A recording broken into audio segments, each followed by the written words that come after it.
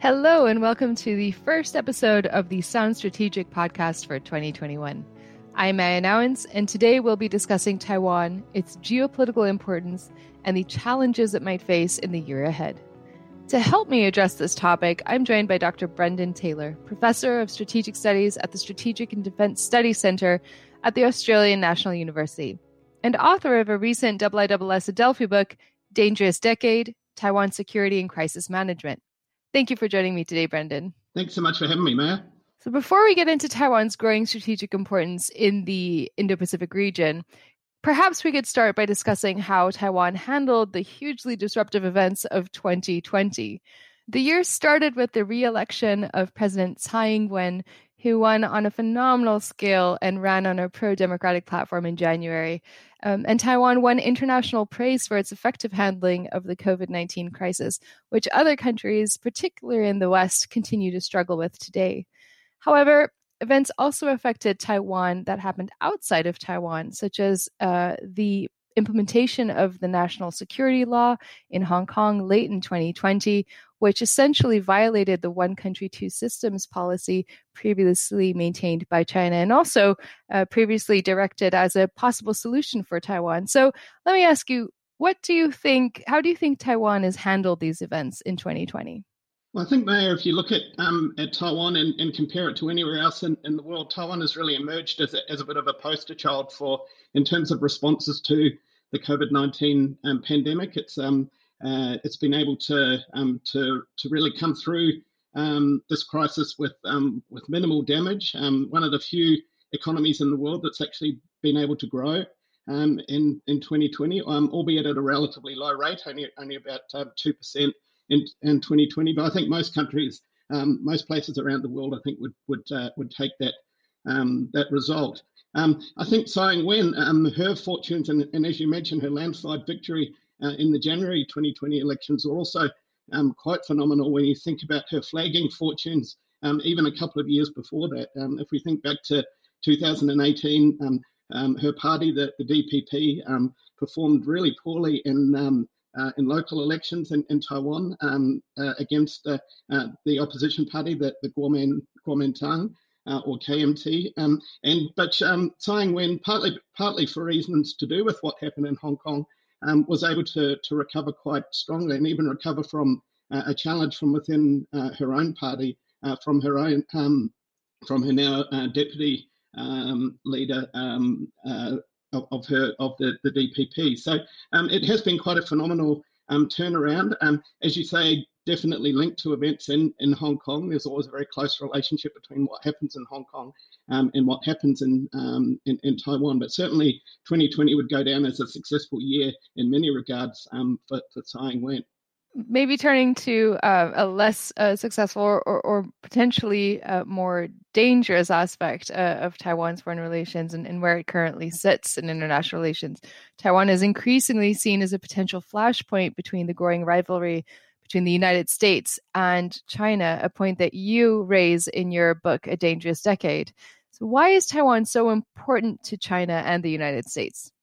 Well, I think that's a very big question, and hopefully your listeners will be willing to read the book or now listen to the book as an audiobook to be able to find out all of the answers to that. But I mean, Taiwan has long been a flashpoint in the what's now referred to as the Indo-Pacific region. There's been several crises over this disputed island, a couple of fairly significant crises back in the 1950s.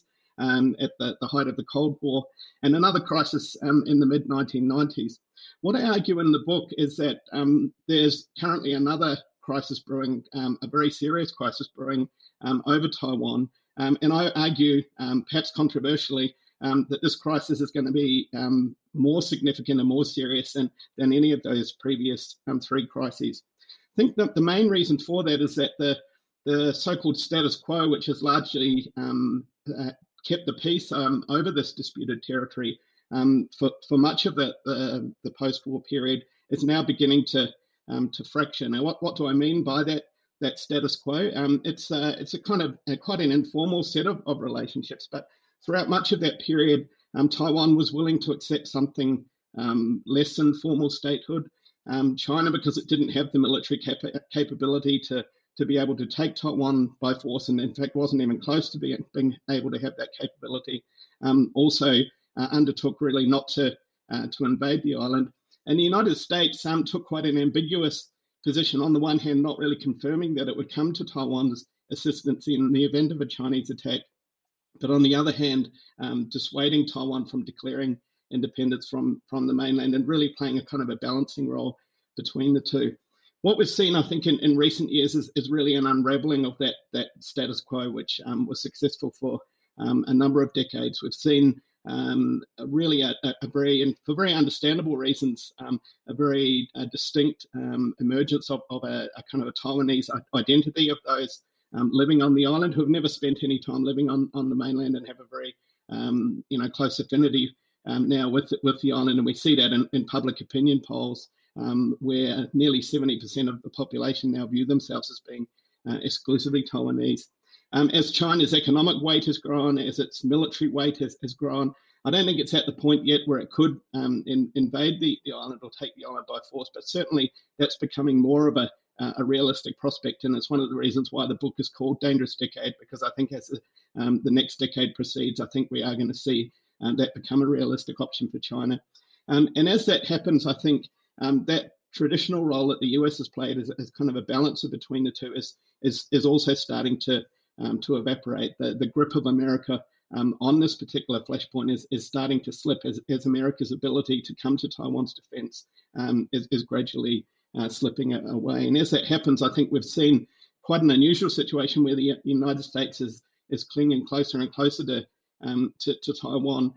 Really, the relations between the US and Taiwan, particularly their strategic relations, I think are now closer now than at any time since those two had a formal alliance relationship that started back in 1954 and that ended with US-China normalization in the late 1970s. Can I maybe just dig in a little deeper with regards to why Taiwan is strategically important for China?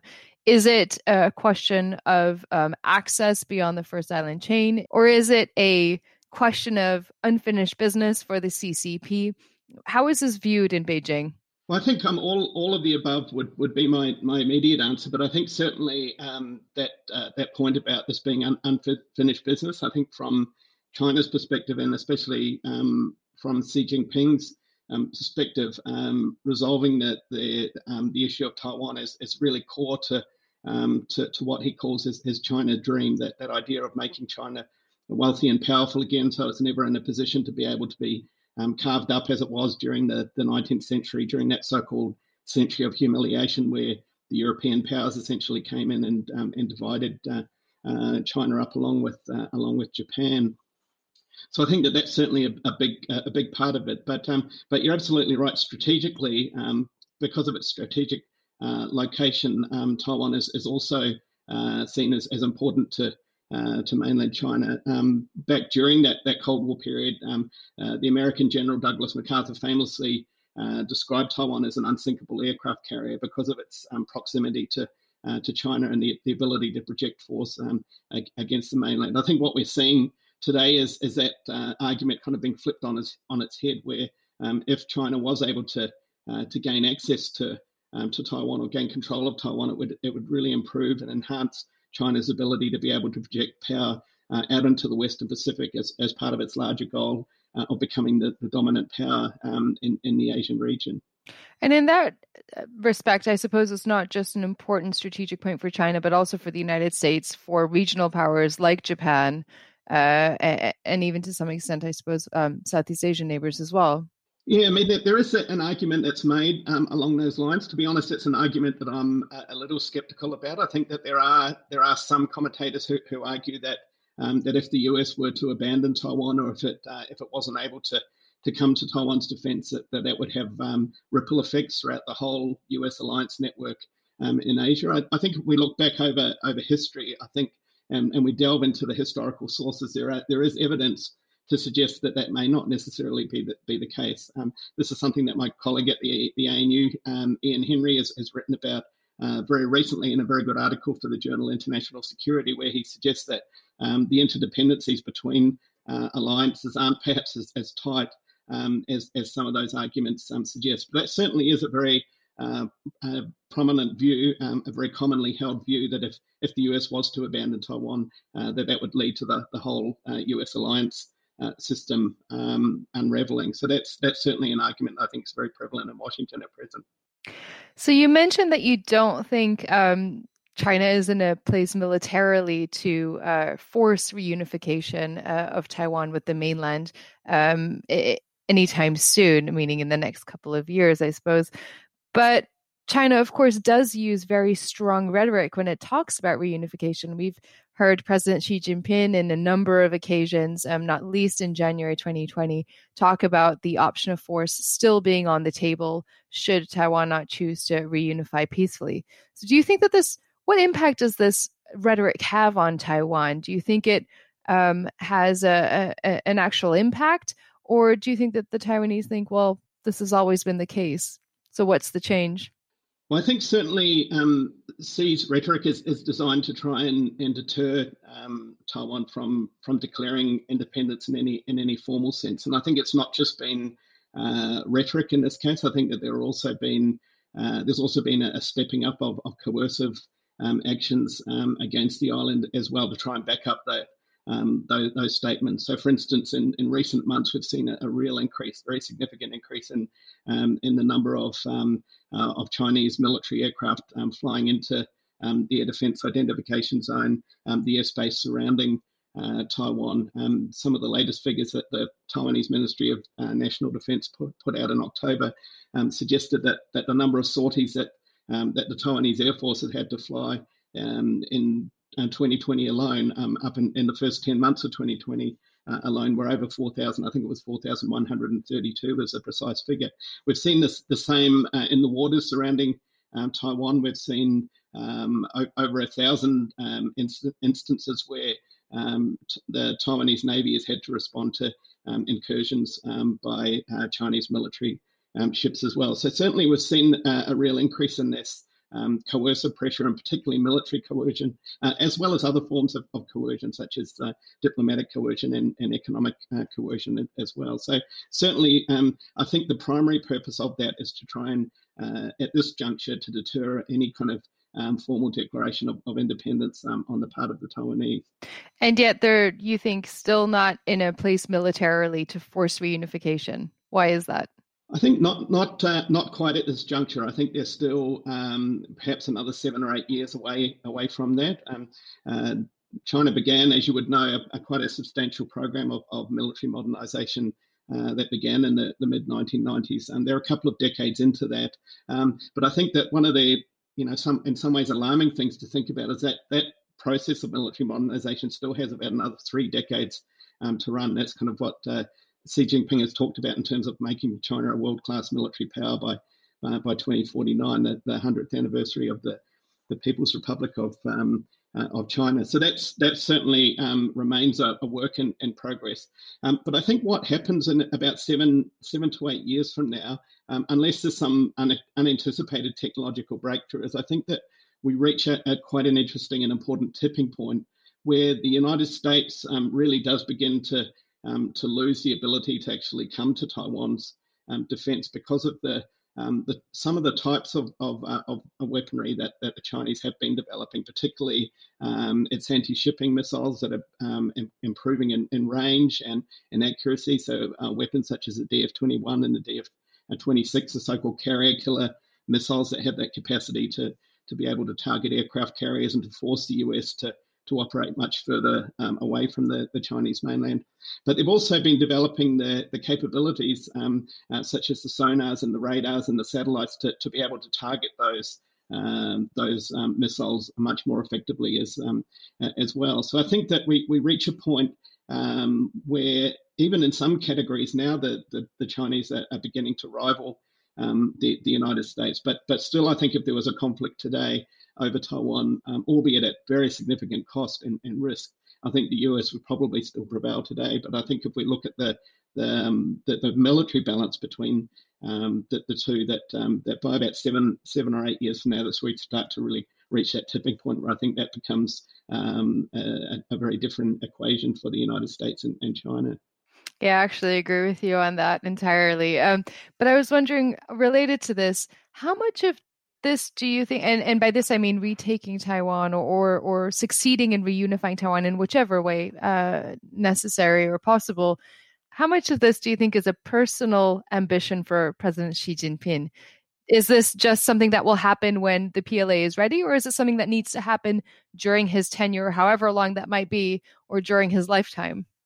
Well, it's a really good question, and I think the honest answer is nobody really knows the answer to that question. I think that there are some analysts who would suggest that Xi's main aim is to get the discussion going, to get the process started, and even if he doesn't see that within his lifetime or within his term in office, which could be quite a long term in office, that as long as the process towards what the Chinese call reunification is started, that will be enough for him.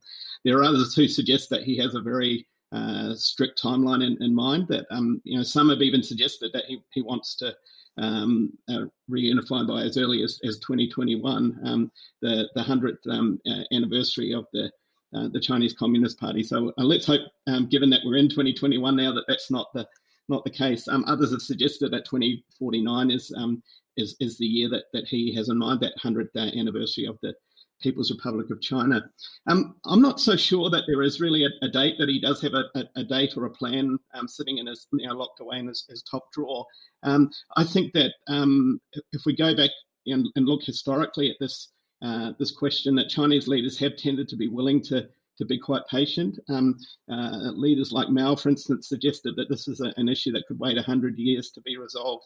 Deng Xiaoping even went as far as to suggest that China could wait 1,000 years for it to be resolved. I don't think that that's the case anymore. But having said that, I think, and what I argue in the book is that I think that the greatest risk of military conflict comes not from a kind of a preordained plan to retake the island by force, but through some act of inadvertence or miscalculation in this environment where the traditional status quo is starting to unravel, and you get an incident, for instance, a collision between aircraft or a missile accidentally firing, as did indeed happen back in July 2016. You get that happening on a really important anniversary, like the 100th anniversary of the Chinese Communist Party, and that then leads to an escalation because it unleashes forces of nationalism in China. So that's the thing that really keeps me up awake at night, the kind of the scenario that keeps me awake at night. Absolutely, and here the uptick in significant uptick in sorties is a major concern, I suppose. Moving on to the United States, we could talk about this forever, but moving on to the United States, a new U.S. president will soon be inaugurated. Do you expect a major change in U.S.-Taiwan relations under President Biden's administration? That's a really great question, also, and it's something that I think I'll be watching very carefully, as I'm sure you will. As well, given the focus of your own work. I think if we look back over the last couple of decades, one of the things that strikes me is that there has actually been a lot of continuity in the US approach towards Taiwan. There has been a gradual upgrading of that the relationship between the US and Taiwan. And that goes right back to the George H.W. Bush administration. It then occurred in the Clinton administration, the George W. Bush administration. So there has been this continual improvement in the relationship and upgrading of the relationship. Even during the Obama administration, and this is significant from the perspective of what Biden might do, there was very strong support for Taiwan during the Obama administration. The Obama administration, if we look back, actually sold more arms to Taiwan or approved the sale of arms to Taiwan than any of those other presidents put together. But I think what was different between, or what changed between Obama and Trump was that a lot of the support became a lot more public. So, for instance, the US publicized the fact that it was transiting monthly through the Taiwan Strait. There weren't really all that many more transits than there were during the Obama years, but the US was very public about that. It was more public about its arms sales and more willing to sell arms that are arguably of an offensive character, which is something the Obama administration tended not to do. So that's one of the things that I think is going to be really critical to watch, to see whether that genie is now out of the bottle and whether Biden will be willing and able to be much more public in his support for Taiwan, or whether he'll try and put that genie back into the the bottle again and still support Taiwan strongly, but do so in a much more subtle and nuanced way than the Trump administration has. Absolutely. And I suppose the question is, if we do continue on this tack, how much is that going to antagonize Beijing? If we continue to see more arms sales or increasingly controversial arms sales from Beijing's perspective, more worrisome transfers of platforms and systems to Taiwan, how much do you think that will antagonize Beijing as opposed to help Taiwan? At some point, the Taiwanese, of course, I think are also concerned with not rocking the boat too much, as President Tsai Ing-wen has been careful not to do over the past few years. Yeah, I think that's right, and I think a lot of credit should go to Tsai Ing-wen. I think that she has really managed that very difficult balance very very deftly and very carefully. In fact, one of the worries I have is that who comes after Tsai. Unlike Xi Jinping, she comes to the end of her second term in 2024, and then it'll be interesting to see who succeeds her and whether it's someone as skilled as she has been, and that'll certainly be a very tough act for anyone to be able to follow.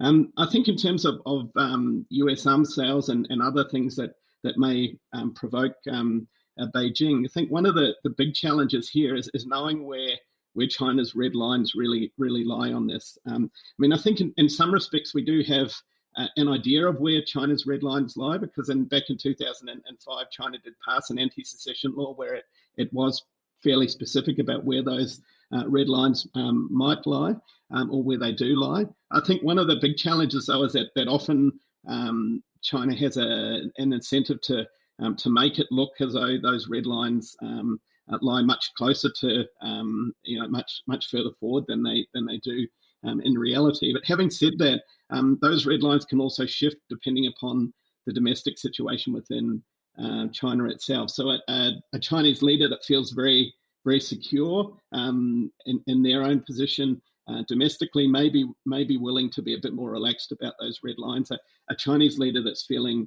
very insecure domestically might be a lot more sensitive to those sorts of things like arms sales. So a lot of it's dependent upon the domestic context within China itself, and that makes it much more difficult to really ascertain how provocative at any given time certain acts are going to be to Beijing. Yeah, and of course, going back to that point that we raised earlier on in our discussion about when China might just, or Beijing might just take the decision to force reunification, this has to be ultimately a calculation in which Beijing is 100% secure and 100% confident in its ability to not only take Taiwan but hold Taiwan in the event of a U.S. intervention, and definitely not a fight that Beijing can lose.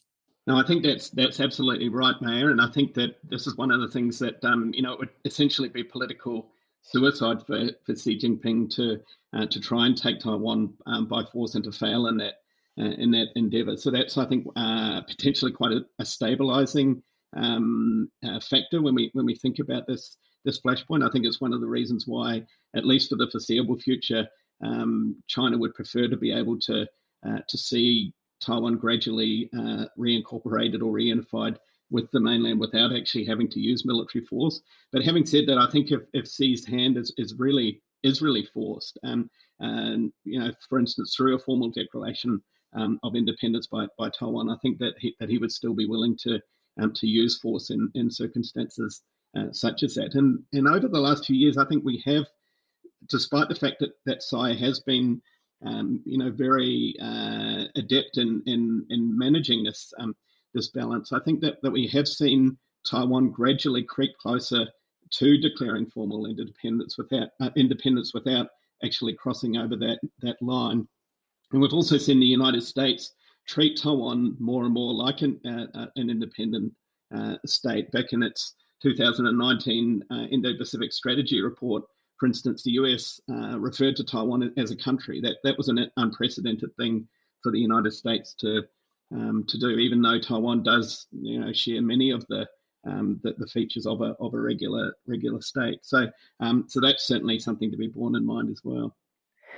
You mentioned Taiwan formally declaring independence, and I wanted to turn last, but definitely not the least important point to discuss Taiwanese domestic politics, because as strong and as confident as President Tsai Ing-wen has handled uh, cross-strait relations over the past 5 years, there is, of course, a deep Green faction within the DPP that she needs to contend with as well, which call for greater public acknowledgements or moves towards Taiwanese formal independence. How is that debate currently progressing in Taiwan? Well, it certainly adds to the complexity of the situation for Tsai Ing-wen in terms of managing it, and it's something that within her own party she's had to manage, including through that challenge to become the presidential candidate in the run up to the January 2020 elections. That challenge came from William Lai, who has previously described himself as a Taiwan independence worker, part of that Deep Green faction, someone who went on to become, as I mentioned earlier, Tsai's deputy. But nonetheless, that's a very important part of the DPP base, and it's certainly one that Tsai Ing-wen can't ignore. And that's one of the complicating factors in terms of cross-strait relations as well, because Xi Jinping has made very clear that China's preference is to adopt a version of the one country, two systems formula for Taiwan. In fact, when we look back to the origins of that formula, when Deng Xiaoping developed it, he actually had Taiwan in mind rather than Hong Kong, and subsequently it was applied to Hong Kong. But I think the Taiwanese have never really liked that formula all that much, and they've looked at Taiwan and at Hong Kong in recent years, and they've liked it even less. And I think that's something where Tsai Ing-wen has come out very strongly and said that the option of one country, two systems is just not on the table. Just in terms of any leader of Taiwan, from her perspective, wouldn't be able to sign on to that. And it was interesting that in the run up to the January 2020 election, her opponent Han Kuo-yu from the Kuomintang party also said that formula would be one that his party, which has traditionally had much closer relations with the mainland, also would never sign on to, and it would be over his dead body, basically, that they would sign on to that. So he didn't fare very well in the election in the end, but nonetheless, that was something that was seen as being not even possible for a Kuomintang candidate. But I think that brings up a really interesting point about the future of the KMT, the Kuomintang Party in Taiwan, and where it actually stands and what its actual ethos is. Where does it stand on cross-strait relations? It has in the past been the favorable party from Beijing's perspective because of its more friendly view of cross-strait relations. But at the moment, it seems to be still searching for a new identity following two quite severe national election losses. Yes, well, there was a glimmer of hope following those local elections in 2018, but you're absolutely right. That's gone away fairly rapidly, and that the KMT is going through a lot of introspection at the moment, a lot of soul searching at present. There was even a discussion recently that the KMT may even abandon its support for something called the 1992 consensus. This has been quite an important part of the whole Taiwan story. This is a kind of quite a murky agreement. There's quite uncertainty as to whether it really even existed or not. That was made back in 1992 through some semi-official organizations from Taiwan and China, that basically there was supposedly an agreement that both sides agreed that there was one China, but they just had different interpretations of what that one China was. In January, when she was elected in January 2016, Tsai Ing-wen refused a request from Beijing to recognize that 1992 consensus, and very understandably because of the kind of the desire for greater independence within her own party, particularly within that Deep Green faction of her party. And that was one of the main reasons, if not the main reason, that Beijing essentially cut off any kind of diplomatic relations with Taiwan. So this is potentially another destabilizing factor in this flashpoint. You're absolutely right. In the past, the KMT, even when they've been in opposition, have been a kind of a point of contact between the mainland and Taiwan. But as the party goes through this process of introspection. And as it, I think, comes to that realization that it's not going to be able to continue to maintain that posture of being close to China and to be viable domestically, those points of contact between China and Taiwan, I think, are going to become less in the future. So let's assume that formal independence isn't going to be declared in anytime soon, at least not under President Tsai Ing-wen's watch for the next 3 years. Where does Taiwan stand internationally then? Following COVID, we've seen a lot of public outreach and support for Taiwan's handling of the COVID pandemic in Taiwan, for its foreign global health assistance programs, sending masks and PPE around the world. There's also been an uptick in the liberal democratic West for Taiwan's strong democracy. So where does Taiwan stand? Will we see greater international participation or support for Taiwan to participate more prominently internationally without formal independence being declared, or without formal recognition of Taiwan's independence being shown by countries such as the United States? Where are we headed with this? I think we will, but I think it'll be limited. It'll be a kind of a very careful and constrained growing closer to Taiwan.